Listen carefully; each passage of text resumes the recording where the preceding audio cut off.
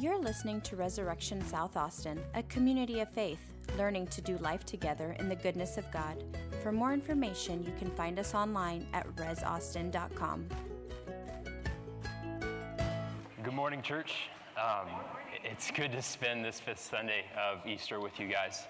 It's good to be here. It's been great to spend this. This is actually our first as a family to go through the church calendar. So it's been great to walk through it with you, and we look forward to many more. The readings this morning were beautiful. I loved reading through them this week and preparing for them. Some of the things that I want to point out to you, and we can talk about. Have you ever been in a place where you feel something is the right way, and then as you maybe gain more insight or you kind of get new information, your thinking changes? Or maybe you've had some discussions with people and it's like, oh, that's a new insight, or that's new light to this situation. Or maybe even you're convinced of something, and then after further readings you find out you're wrong. This morning in our reading with Acts chapter 11, we see something similar going on there. People have grown up in this Jewish tradition where they're so used to the way things are done, and then they get a wrench thrown into their system. These people that are Jewish, that have come into salvation through Jesus Christ, and they've received Jesus Christ, they now see Peter. Someone comes knocking at Peter's door. We see Roman Gentiles come and knock at Peter's door. Now, for Peter to go with these Gentiles is actually to make himself unclean. In the Jewish tradition, to be with Gentiles was to be unclean. But Peter, he actually goes with them anyways. And if we can read again but from the Message, it says, "The news traveled fast, and in no time, the leaders and friends back in Jerusalem heard about it. They heard that the Jewish outsiders were now in. When Peter got back to Jerusalem, some of his old associates, concerned about circumcision, called him on the carpet. 'What do you think you're doing, rubbing shoulders with that crowd, eating what is prohibited, and ruining our good name?' Now, we may not be able to appreciate the crisis that this was presented to the Jews, that Peter was now in the middle of, associating with outsiders, the Gentiles. But in his defense, Peter shares a vision. He shares a vision of a blanket of unclean animals that God actually makes clean and declares it to be profane to call them anything otherwise. So Peter, with this new assumption-challenging vision, fresh in his mind, goes with these men to their leader. And he's not willing to be disobedient to the Spirit. So we see that these boundaries that these men are so used to, where they've fenced in, are getting not just pushed back. They weren't just getting shifted around or changed. These boundaries were now being removed altogether. So it wasn't an idea of who's in and who's out, but rather God has removed the boundaries altogether and makes no distinction to who he is working in to bring into his kingdom. In other words, God is at work far beyond the boundary lines, already working in the lives of the people around us, even in those we might not expect.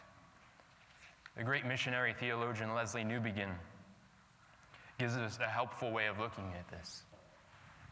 He urges the church to interact with people as though the Holy Spirit is already working in them, has already touched their lives in some way.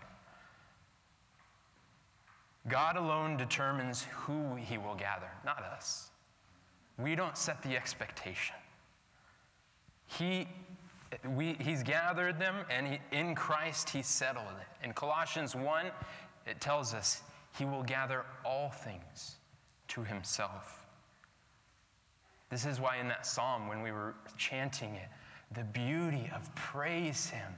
And it starts out from heaven, comes all the way down to earth, to the deepest parts, and then goes back up. And it brings it all together.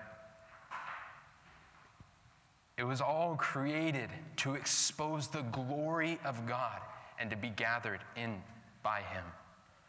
One writer says about it, as a flash of lightning flames through space and enwraps both heaven and earth in one vestment glory, so does the adoration of the Lord in this song light up all the universe and cause it to glow with a radiance of praise.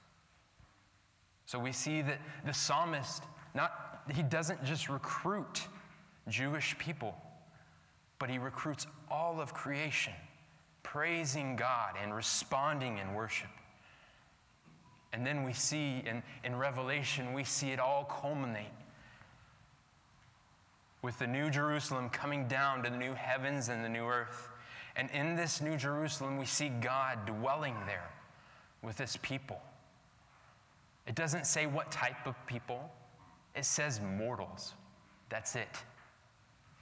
He makes no distinction about what type of people they are. God alone decides who is in. Now, interestingly enough, if we look back to our reading in Acts, we look at Peter's vision. God gives no requirement of how to consume this food. He says, get up, kill and eat. There's no cooking to a certain temperature that's expected. There's no seasoning to put on it to make it ritually clean. But God has already proclaimed it clean with no further requirements or preparations. I hope you're starting to see the parallels of what it means for us in today's context. That God has opened up space for us as believers, not to try and figure out who's in and who's out, who's in his kingdom, who's out, who's not, who's allowed and who's not, but to figure out where and how he is already working beyond our expectations and our boundaries, and how we can participate with that work for the sake of others. Now, church, this isn't to say that anything goes now, or to throw holiness aside altogether. This is really important. It's not to deny God's justice and righteousness and glory in the world. Rather, it's to say that he alone determines all of this, not us. So what do we do with this? With this big idea of all these people coming in, with this ending of time, where this new Jerusalem comes down, where Jesus says, I am the Alpha and the Omega, the beginning and the end. What do we do with that? It seems so big, so overwhelming. But Jesus gives us our steps. He gives us the direction in our gospel reading. He says, love one another. Just as I have loved you, you also love one another. By this, everyone will know that you are my disciples, if you have love for one another. Jesus says, in all that I am doing and will continue to do, I want you to love one another. So this was no longer through some ethnic identity or socioeconomic status or national allegiance or religious commitment that the world would know that we're disciples of Jesus. So we're not tied to these things any longer. But it is by the love that you have for one another. And it's a love that we can only learn from Jesus. And so in our world today, we see this love is actually resistant to these arrangements, these politics, the wealth, the sexual identities, colors, and all the categories we place under other. The love of Christ floods these arrangements, exposing them as inefficient identifiers, and none of them determine who's in. Not a single identity you place on yourself or others determines their welcome into the kingdom of God. Only Christ, only his love makes that way. Only his name makes us clean. Only his body makes us in to the kingdom. And now every single person, no matter who you are, where you're coming from, is invited to receive this welcome in Christ. All are invited to turn away and leave behind who they think they were, who people have tried to tell them they are, in favor of receiving this name of love that Jesus places upon us, where he says, "You are mine." You're listening to Resurrection South Austin, a community of faith, learning to do life together in the goodness of God.